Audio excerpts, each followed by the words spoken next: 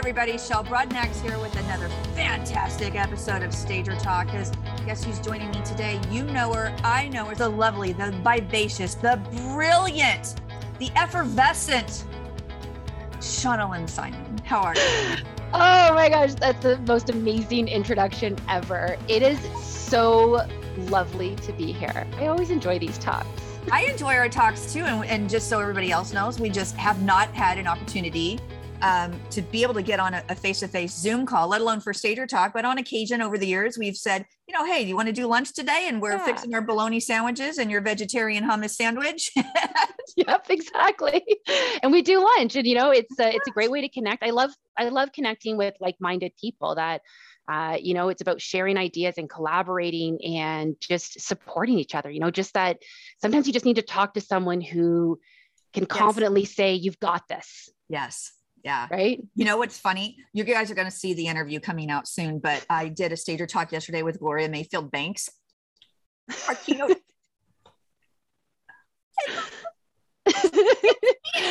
Little fangirl. Yep. Let me tell you something. Don't get me wrong. I have loved all the celebrities that I have interviewed, but I am not a big fangirl. They just usually people I don't like gush over. Yep. Barbara Corcoran, I did have some nervous eye rolling in the beginning when I first started talking to her because I was just a little bit nervous, but she was so genuine and generous with, her being. She made it really easy. But let me tell you, Gloria Mayfield Banks, she was everything that I thought she'd be and more. And when I was done with the interview, I was so high last night, just vibing off of her energy still. It reminded me of retreats that you and I have both been on with like-minded women, because we're into the sisterhood. And I thought to myself, oh my God, it just makes me want to get together another group of high leveled women. I want to sit on a sofa with this lady and I want to share a bottle of Chardonnay and eat some brie, maybe some pimento cheese, order some Chinese in, and just sit and just talk about life and men and women's issues and politics and business and the law of attraction and just you name it. And you know what? I know this is going a little bit off topic about what we're going to talk about tonight, but it really can't be said enough that you are a product of who you surround yourself with. Yeah. And I have made such a concerted effort over the last decade plus to really be very mindful of who I'm spending my time with, who gets my energy. Yes. And I love hanging around with people who are smarter than me, for starters. They will always raise you up. And people that are genuine. And I have found some of my best friends have come directly out of my business relationships of someone that I've met somehow through business. And we've just connected on a level that we just, share positivity and also share those down moments. But it's just nice to have a person to talk it out with. My running partner, I've been running every week for 2 years now since the start of COVID. And he's a local small business owner as well. We run completely different companies, but we have similar challenges at times. And I don't always need someone to fix something, but it's so refreshing to speak to someone who just understands exactly all the things that you're feeling.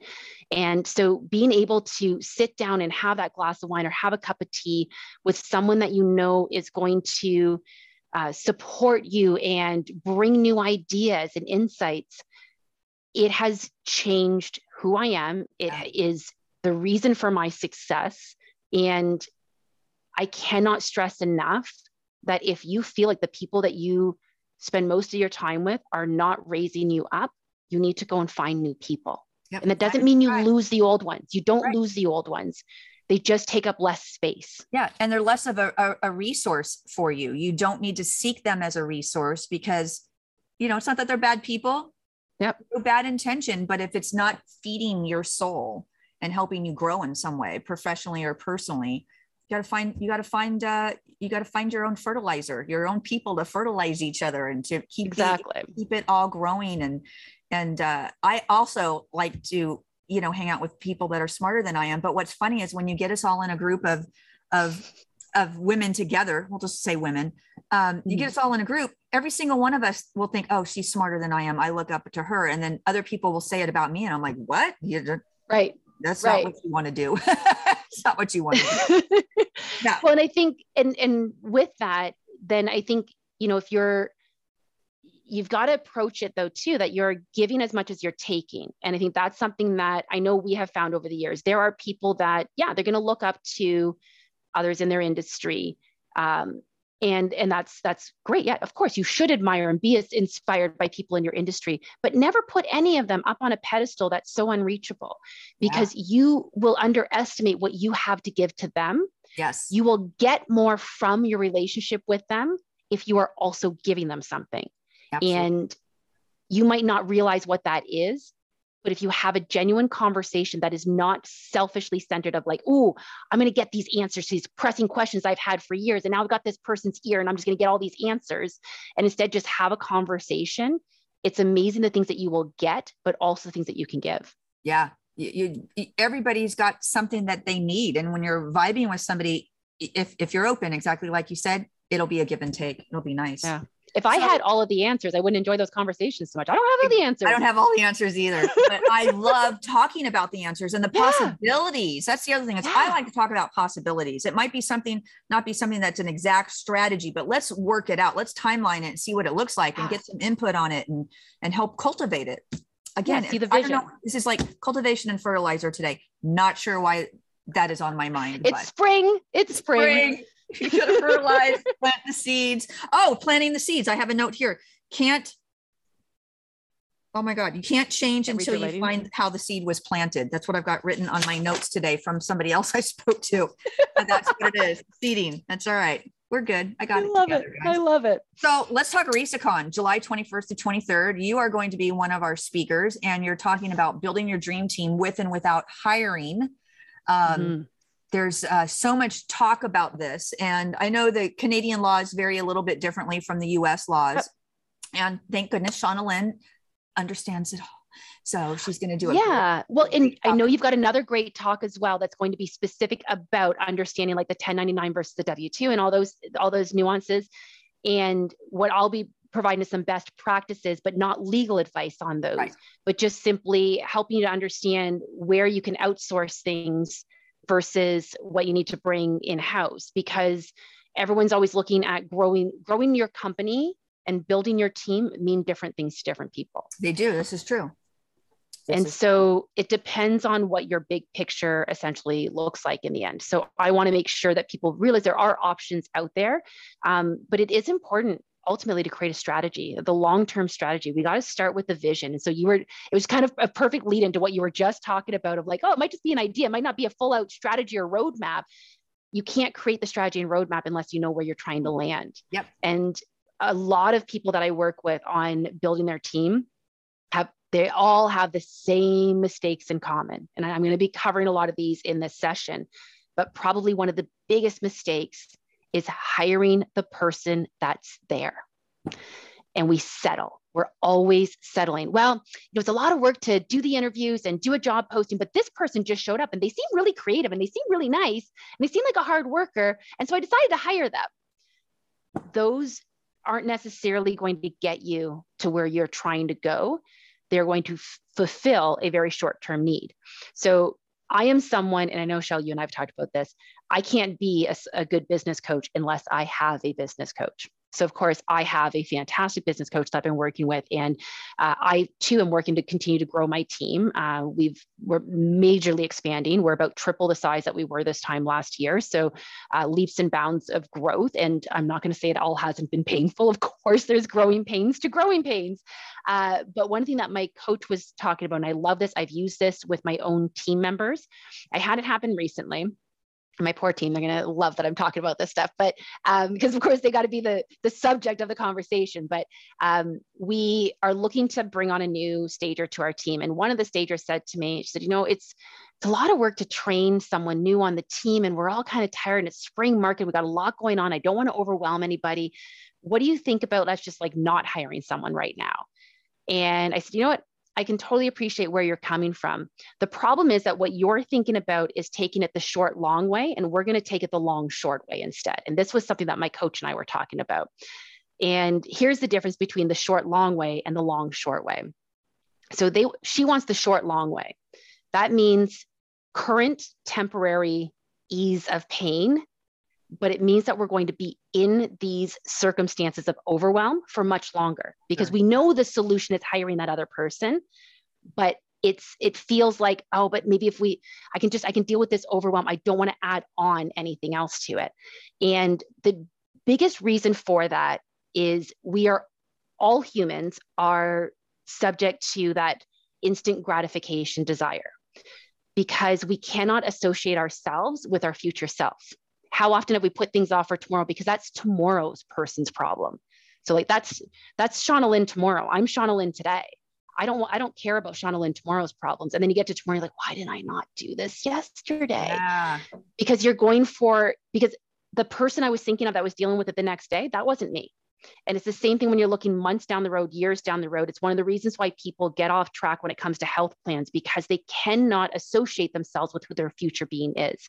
And so we naturally want to take the short, long way, which means that we're going to provide some temporary relief to ourselves or make things somewhat easy for ourselves now, but it leaves us in that cycle for a long time that we're never getting out of, and we can't figure out why we can't get out of it. The long, short way means stopping to do things the right way. And it's longer and it's harder, but it buys you so much relief at the end of that tunnel, at the end of that path. And so we have to start with what we're looking for in the future. And it's easy to disassociate ourselves from that person, that it's not really real. And so instead we just like, I have so many stages. I just need a stage in a system. I'm just going to hire this person. Well, if that person ends up slowing you down, you end up having to fire them in the end, probably anyway. Maybe they broke a few things. Did they really save you anything? It felt like they were going to at the time, but they really didn't. So this is one of the biggest things that we're going to be talking about during this session, is ensuring that you are getting the right people on your team, not just the next warm body. Yeah. And it's also a mindset issue with people to understand that mindset, because what's challenging a lot of the times, I know, especially for us, I understand it, you can even look at that same concept on like a project basis. It's like you need to get something done. And it's like, okay, it's like, let's just get it done. Let's just get it done. If it's not quite perfect, it's okay. Let's just get it done. And then you've got other team members that are like, nope. We're going to take the time to do it. And so there's certain things that is okay. It's just like a lot of business coaches will tell you, say, look, just get started, just do something. Apple doesn't release anything when it's perfect. You put it out there and then you're going to get a tech report that something crashed and then you can fix it. So there are times where that strategy is the strategy. Good enough has to be good enough. Good enough has to be good enough. And then there's other times where it's like, no, this is going to be a train wreck if you try to launch first without being more complete. And complete, I guess, is really what it's about understanding the future and understanding it all.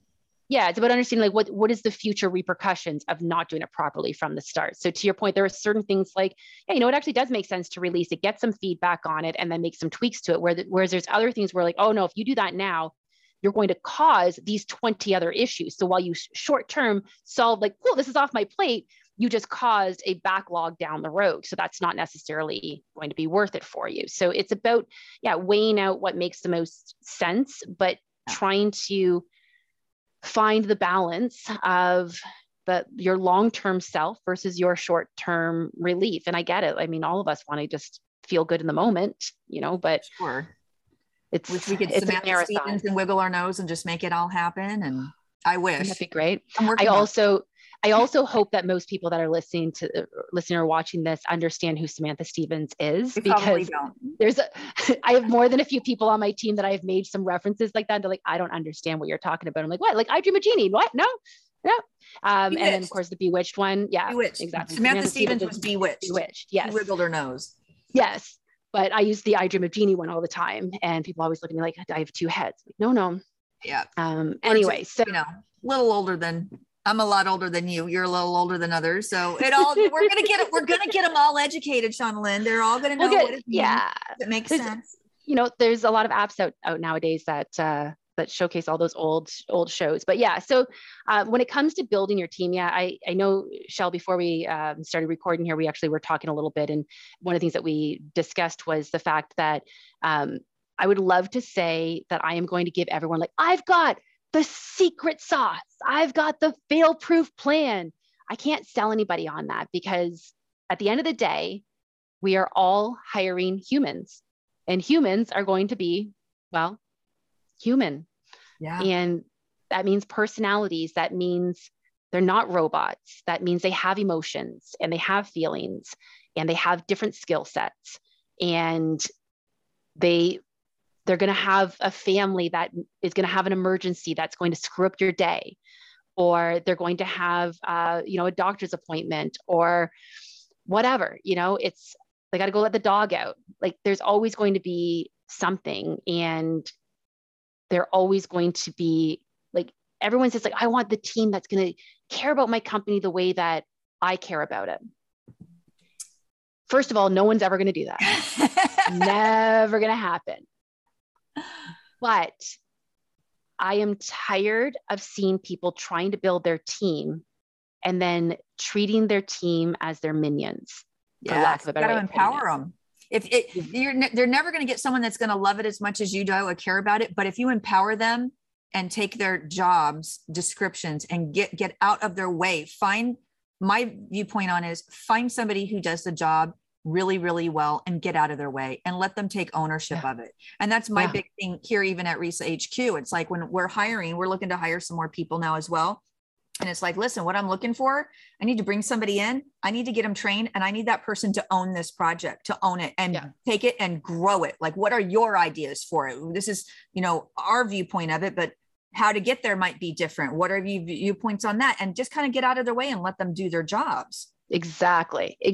And they're going to, if you invest in them, if you show them that you genuinely care about them and they're not just an expense on the bottom of your balance sheet, they're going to feel like they are a part of the team and they are going to take pride in it. And there's a lot of bad companies out there to work for. Don't be one of them.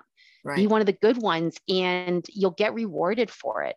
I know, Shell and I were talking earlier about, I've hired a marketing person, for example, and like in-house, I've been doing all my own marketing for years, literally 14 years in business. I'm the only person basically that has touched the marketing, with the exception of like, I've tried getting some team members to help me with some things and they end up a little off brand, but okay, well, it's good enough. It's something and it doesn't do what I want it to do because I don't have the time to think of the whole strategy. And anyway, so when you start feeling that kind of overwhelm about something in the business and it can be done better and you feel like there's the hours there for it, outsource it.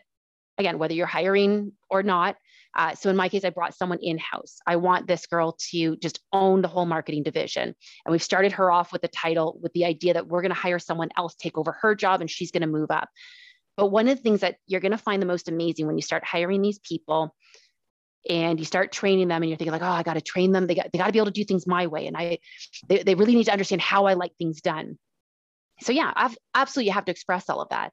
But then exactly what you said, Shell, allow them their runway, allow them to run with it, because I will bring up like, listen, I got these kind of ideas, she's like, oh yeah. And then she'll add an idea like, well, what if we did this? And that's why I hired you. Like I got too stuck on, I don't have the bandwidth to think as creatively as I need to about some of our marketing strategies and goals. I know what I want to accomplish, but I don't necessarily know how to get us there. I have some of the basic messaging, but again, I don't know the tools. And she's all about like, oh, this is where we should put this, and this is where we should put that, and thinking more of the big picture. And we're now getting that more consistent branding message out there and ensuring that we are bringing in the right people and retaining the right people as clients, which is amazing. So yeah, it's wonderful when you can hire your team to do what you need them to do. And also, can I also just say this? I did mention I've been in business for 14 years. Never compare yourself to someone who's been in business a multitude of years longer than you have, because you have advantages being new in that you're not stuck in old ways. You're not overwhelmed by and bogged down by some of the extra things that they have. But don't get intimidated by how many employees someone has or how many jobs they're doing. The fact that I've been so if you're thinking like, oh, should I have a marketing person? I've been in business 14 years now. That's one of the directions that I decided to outsource. And by outsource, I mean like it's in-house, but it's, off my plate, but you might find that there's something else of value that you'd rather give up and you'd rather hang on to the marketing. So think about that. This is a big part of, again, what we'll deal with in the session is you got to figure out what your role is in the team.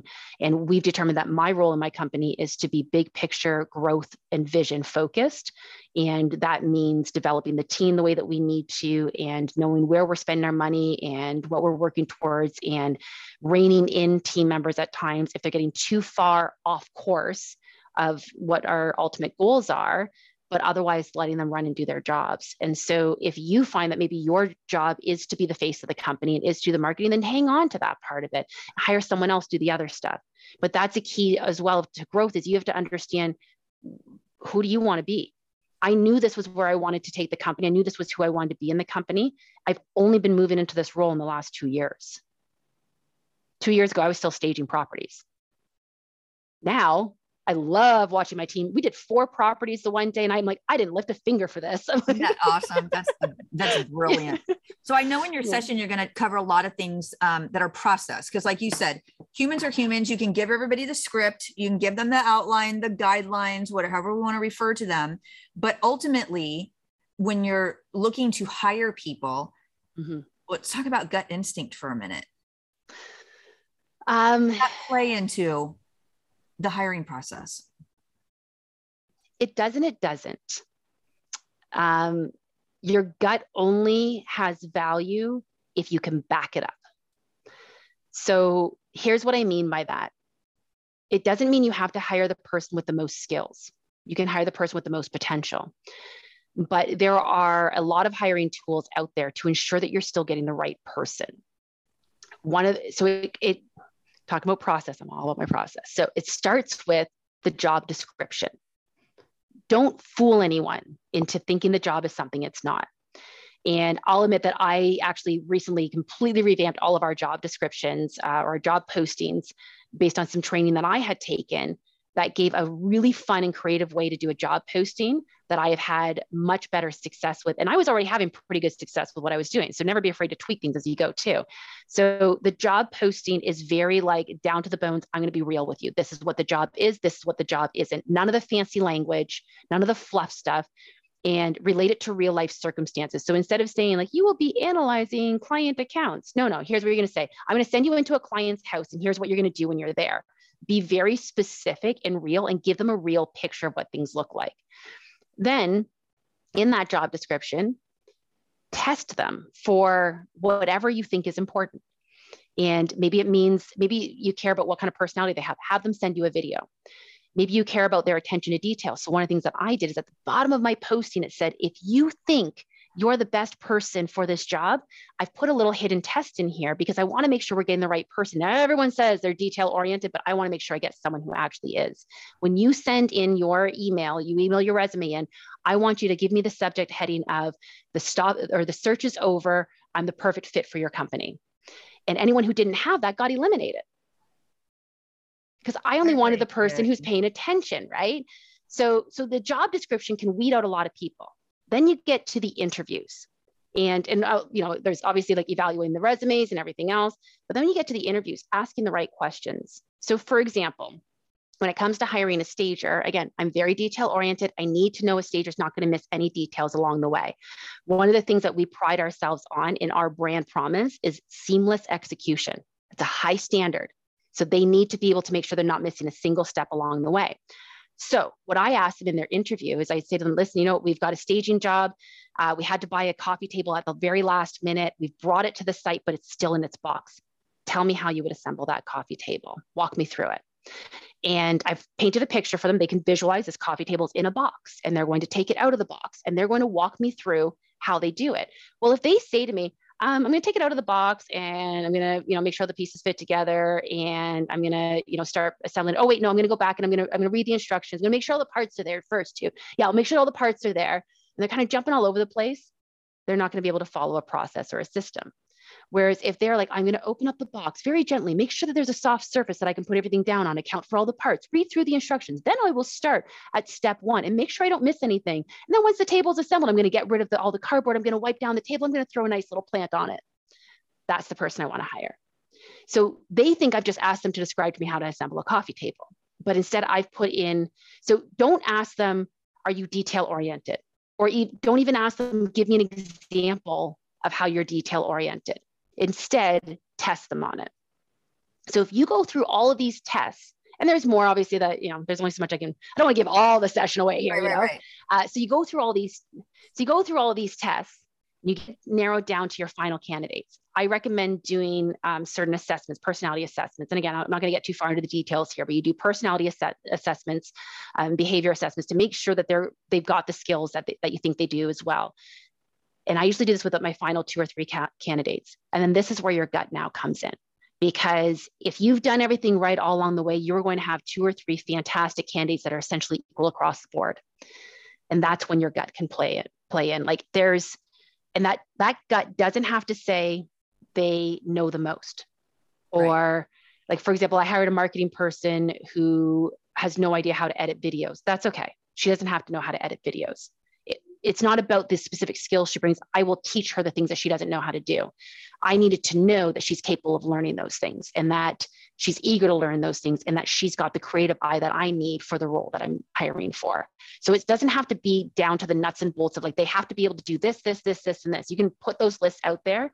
But chances of finding a human that actually fits into every single, your perfect person is not realistic most of the time. And so this is where your gut needs to come in sometimes, that even if they don't have the skills, do they have what it takes to do the job? Yeah. And skill sets are different than, because you can apply a skill set to many different types of skills. So you might have a skill set, but not know how to do editing on videos. But with your skill sets, you know that you're going to be able to learn how to do that quickly. And it won't exactly. Because you can always train. If she was like, I'm afraid of computers, that might be a different conversation. Yeah, definitely a different conversation. That is for sure. Yeah. I know that hiring people, it is one of those tasks that we do, in your businesses that I don't know that anybody loves doing it. It is definitely one thing. Like for us, we had a goal to hire 3 new people in November. It is now April. Now, what I will tell you is that obviously there's always things that come up, and sometimes it's a legitimate reason why, something else has gone on. Let's just put this on a shelf right now. We can't take any more on. That's one thing, but sometimes you're in a perpetual of, we can't take anything on, which we were in before. Now we're ready. We're fixing to get ready and it's going to happen. But now that we've put the ads out and everything, now it's going through, and thousands of resumes. And it's like, do we have one that we want to look? We haven't found one that we've said, let's do this. And we are very heavy on the job descriptions. Gina is that detail oriented person where I am not. So he's got them all down, and it's true too, making sure that you have a good job description. And even once you get them hired and on the team, I know here at RESA, we change the job descriptions every year. We go through what's going well, what's not going well. What do we want to do differently? Is there anything in your job that you want off your plate? Does anybody else want that job? We just ask first, because sometimes it's like, I'll take it and okay, I'll give it to you. And then it's, where else is it that you want to go within your position? Do you have any ideas or anything else that you want to work on? Maybe we can scoot something back over to this person. And like you called it earlier, rebalancing, rebalancing your team. So we do that as well, juggle things around, and then always go back into your job descriptions in your SOPs, and you should all have them. And that way it's ready for you next time. Well, exactly. And I think, the key is definitely to being patient. We just went through it recently with one of our most recent hires. He starts in a few weeks, but we are expanding our company yet again and adding an in-house contractor to our team. And that's a hard job to hire for. We're not just looking for a general laborer. We're looking for someone who can do the proposals, who can run the whole division, has their own tools, has the skill set. And right now in our area, the construction industry is booming, and it is near impossible to find workers.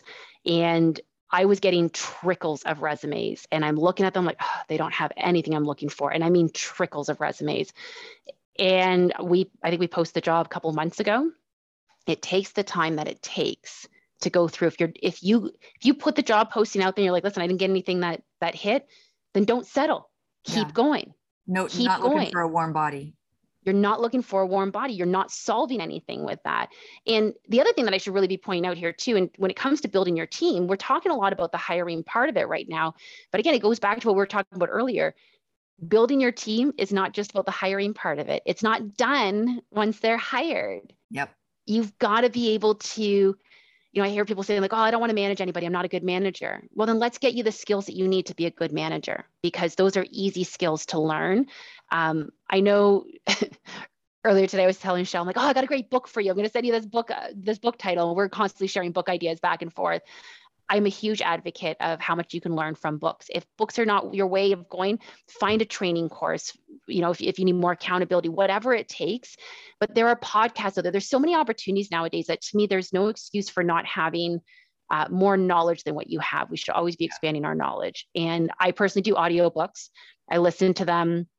Back in the days that I used to do more of the staging and I did prep work, I loved listening to audiobooks while I prepped. I listen to them when I'm driving. I listen to them when I'm cooking dinner, when I'm getting ready in the morning, when I go for a walk, you name it, I'm listening to an audiobook. I am crushing easily a book a week. That's how I am. Yeah, I love my audiobooks. So I don't pretend to have all the answers. Anyone who thinks that I'm just this magical genius that's just figured all these things out. No, I listen to people who are really smart. And I take the lessons from them. Yeah. The key, it's so funny. It's not funny, haha funny, but ironic kind of funny. It's like, man, the secret to be successful, find people that are successful and do what they do. Right. Zig Ziglar used to say that. Zig Ziglar used to say that. And Gloria Mayfield Banks said something similar yesterday. And it's so true. It's just, let's find somebody who's doing it well, and let's take what they're doing and apply it to what you need to do. And you can always tweak things a little bit, but it's not that. Oh yeah. You're going to make it your own. And I'm not saying that I haven't cracked some codes along the way. There are some things that I figured out that are, kind of brand new ideas to me. Of course they are, but not everything I have is a brand new idea. I would also just like to say a little plug for Zig Ziglar. If you have an Audible membership, you get all of Zig Ziglar's books for free. Get out. Are you serious? I just discovered it. I'm pretty sure I've read all of his books, but I'm not going to lie. When I first got my first real job out of high school, so I started working when I was 16 years old for a telemarketing firm. And by the time I was 17, I was a supervisor of their phone room. And I'm talking, I am so old that we had 17. Dial phones.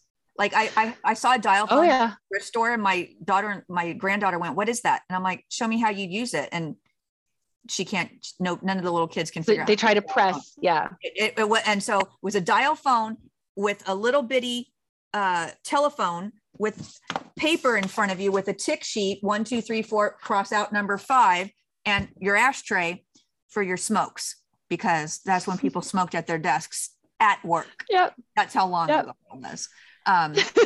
Yeah, for sure. So after that, and I went to work when my son was about 2 years old, I went to work for a collection agency that collected on defaulted guaranteed student loans.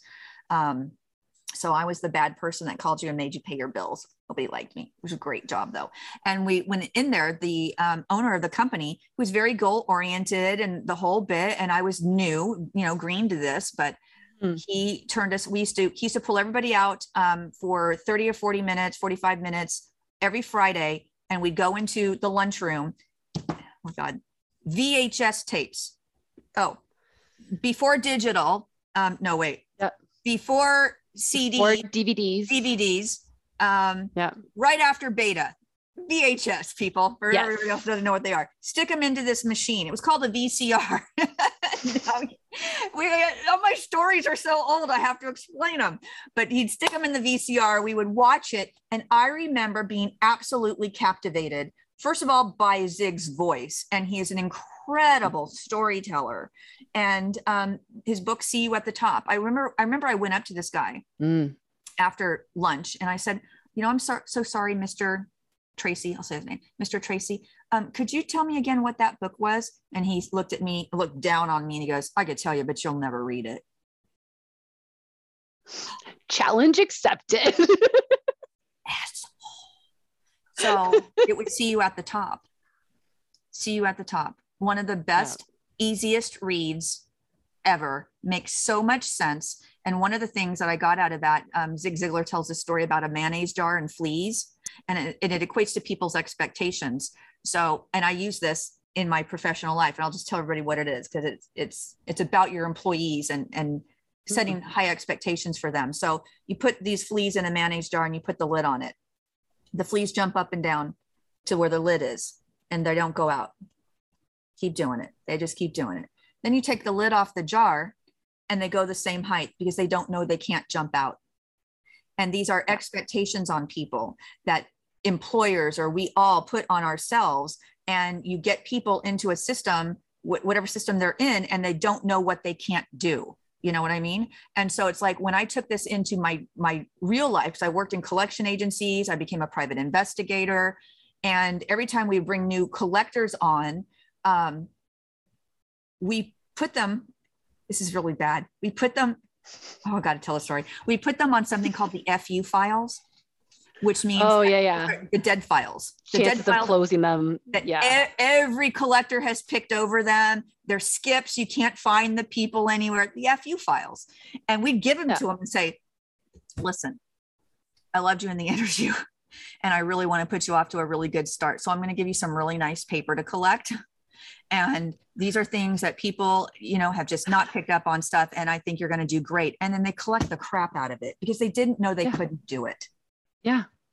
The expectation was, it said like, if you say to them like, listen, I'm not really expecting much out of this. Like these are kind of dead files, then they're going to go into it with the attitude. Yeah, exactly.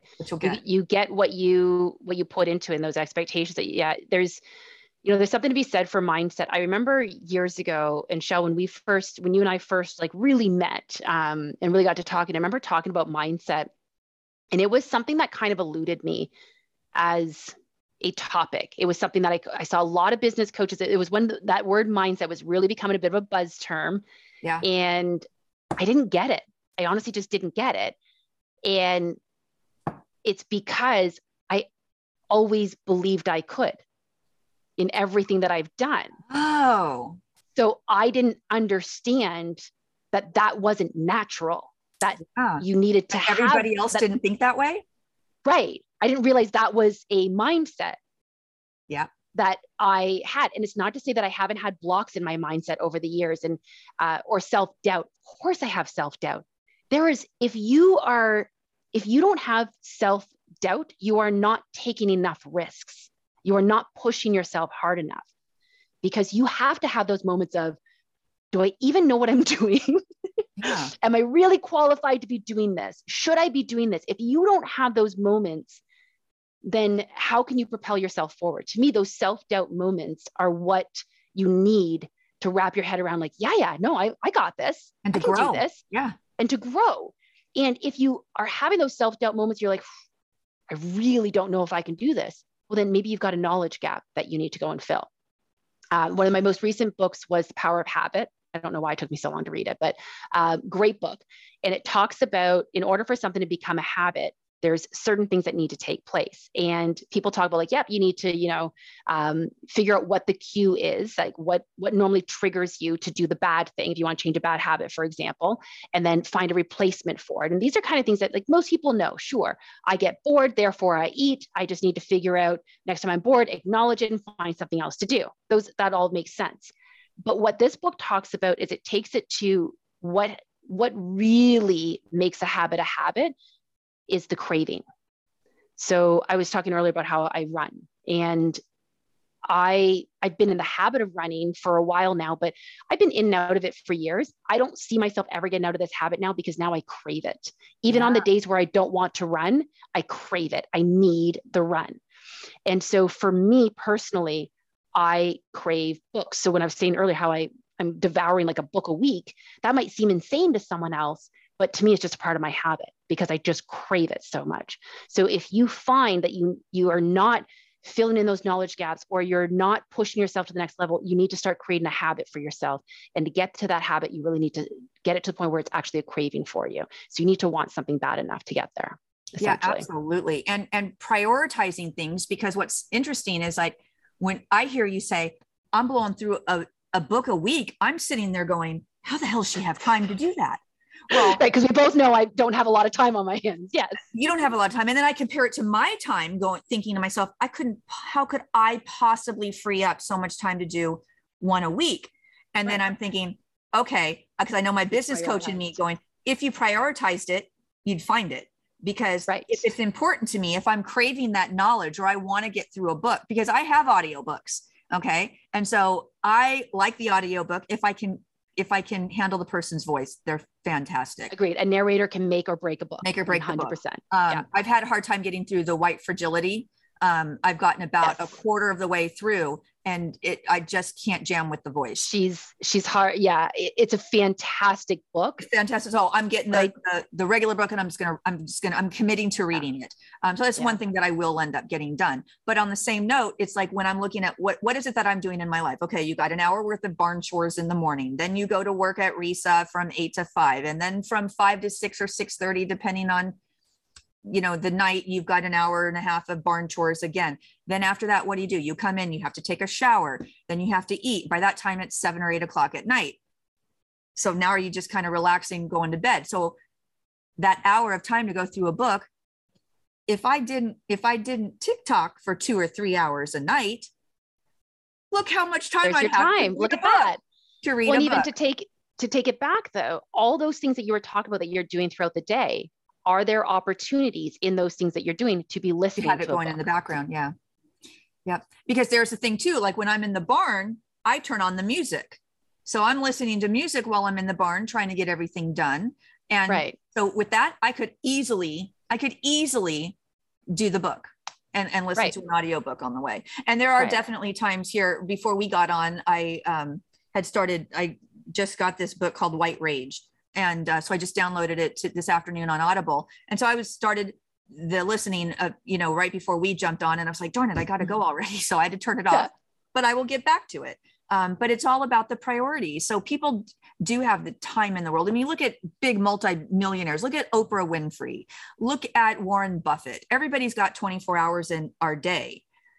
Obviously, they probably have bigger teams than you and I have. However, everybody has 24 hours in the day, and it's what we decide to focus on is going to determine the direction that we take and that we end up with. Yeah. And I mean, this is not a plug for audiobooks specifically. This is, again, going back to making the priority for things. And to bring it back to RESACON as an example, I've heard people that say that, oh, I'm not going to RESACON. I don't really think I'm going to learn anything there. Or, I watched that session last year, or, I wasn't there last year. Because, exactly. Or I heard someone else speak on that. Well, this person's going to have something different perspective. Yeah. You don't think, or just in general, like, well, I can't afford it, or I can't find the time. Again, it goes back to what you prioritize. I get so much out of RESACON, and some of it is not just from the sessions. This is the other thing. I know that some people this year are debating, like, well, do I just buy the sessions, the recordings, or do I go? And I understand there's a lot of different factors that play into the travel aspect and everything else, but I cannot stress this enough. You don't get what you get out of going by not going. It's that simple. You don't get the chance to get to meet some of the top industry influencers that are happy to have a conversation with you, that want to have a drink or a cup of tea with you, or are speaking at the sessions, are like my table conversations, just sitting around having lunch are groundbreaking. Yes. Yeah. So the value isn't just in the sessions themselves. And for anyone who thinks you're going to go to RESACON and you're going to go and gamble at night or something like that, don't do it. Stay at the resort. Because again, that's where the learning doesn't stop. It's all about being completely immersive. That immersive part of it. Anyone, I know you're a Tony Robbins fan. That's a big part of what all of his teachings are. They're immersive. You cannot get that value unless you are immersing yourself in it. And if you are someone like, let's say you took your certification training, I hope you did, but so let's say you took your certification training, they're like, cool, I'm all done learning now. You're going to stagnate yourself. Like there's only so far that you can go. You have other things to learn. You don't know everything. I don't know everything. Shell doesn't know everything. You need these events. And to me, the more you can immerse yourself in the home staging industry and understand the staging principles and standards, doesn't mean you have to do all of them. You can pick and choose what you want your business to look like. This is not about trying to, herd a bunch of sheep into doing all the same things. But it's good for you to know what the industry standards are, so you know how to benchmark yourself against it if you are going to do something different. And that's key. And it's key to notice and to celebrate other people's way of doing it. So you can learn so much from so many people's business models. And even people, let's say you have people that, two different people that say, I only do occupieds. The way they do occupieds could be completely different. How they, their geographics can come into play. Their structure and the admin side of their business can be different. There's so many things that you can grab, little nuggets of information that can literally change the way that you do your business. And it is so nice just to have the camaraderie and to be back in person. And I cannot, the one thing that when we survey all the time, people, you know, we're always doing a survey, trying to get information out to the industry. And we really appreciate people taking the surveys because we have so many people that ask us about things, and we put a survey out and it's like, oh, you didn't get a lot of responses. Well, I can't do a report.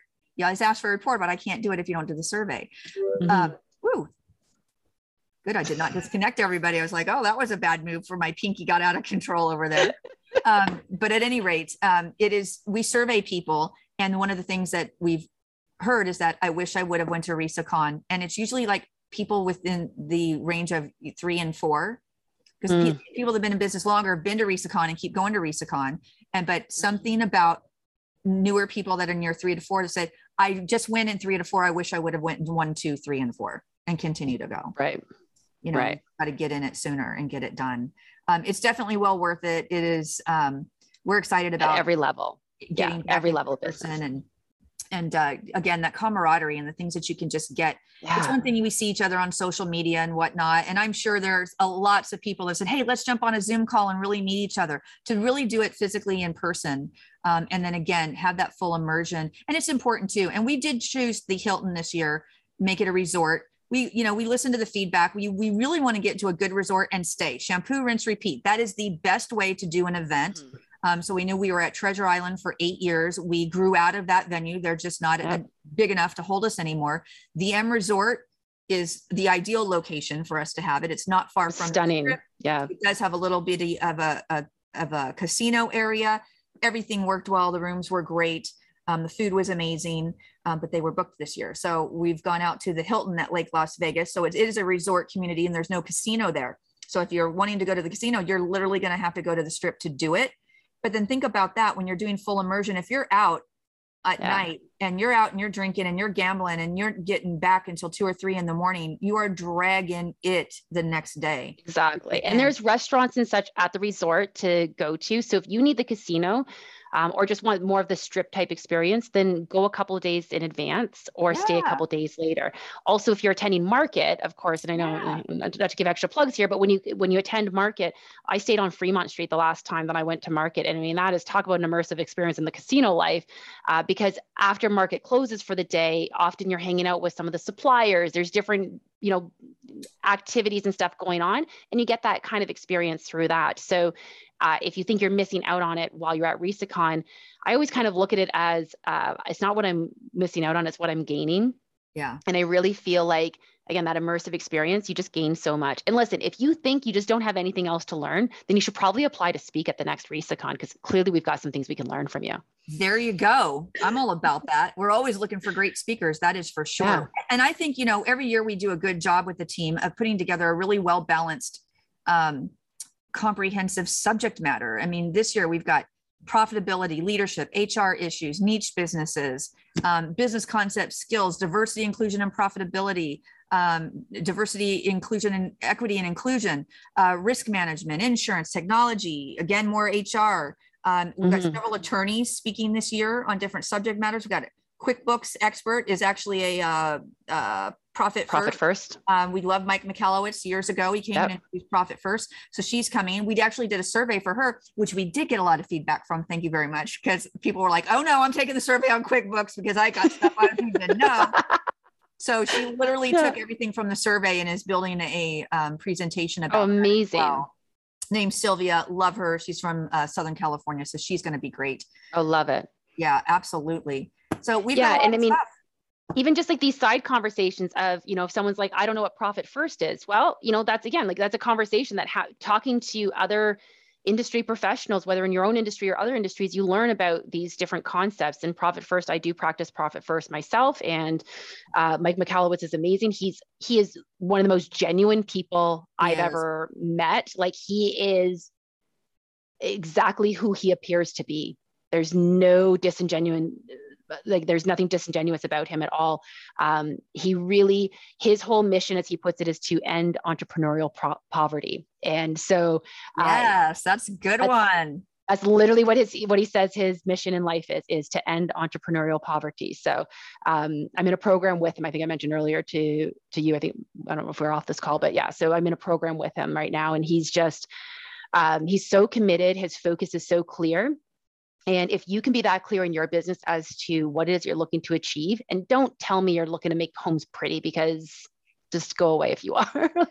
That's not what we're doing. So be clear on what it is you're trying to do. Hire the team that you need to hire to support you in that, and always be thinking big picture. And if you want to know more about how to actually do it all, come to my session. Yeah. I'm going to share. I have a lot of stuff to share, and it's all things that I can tell you I have firsthand knowledge of. I have built a successful team. I have made several failures along the way. I've made tons of mistakes I'm going to share with you, but I've learned from them and corrected them, and the results are incredible. So I'm going to show you all the things that I've learned along the way and give you some tips. Awesome. Well, I am so glad to have you on the show today. We're at the end of our time, but I really appreciate you taking time out of your schedule to meet with me. Yeah. We will have to meet again for some chicken pesto sandwich and a hummus and pepper sandwich. And yes, we'll have to do that again soon. For everybody else, this has been the amazing Shauna Lynn Simon. Tell everybody your website address is. If they're looking for staging education, what website do they go to? Yeah, so we offer both certification and continuing education courses, and you can go to styledlistedsold.com and check it all out there. Awesome. And if you are a real estate agent in the Kitchener-Waterloo, Ontario area, what is your website for your staging and design service? Yeah, it's beyondthestagehomes.com, and also check it out. We offer the RESA Staging to Sell course, which is a designation course where you can become a certified staging advocate. So check it out and find out when the next course is. Yes, absolutely. All right, everybody else, get to RESACON is the point, because you're going to learn how to grow your team, do it correctly, and avoid doing something where the results are not what you desire, which is often referred to. Avoid the headaches, the expenses, all those things. Yeah, absolutely. Absolutely. So resaconvention.com, and there's still time to enter the Home Staging Industry Awards. Until next time, everybody, happy staging, and see you in Vegas. Bye, everybody. Bye.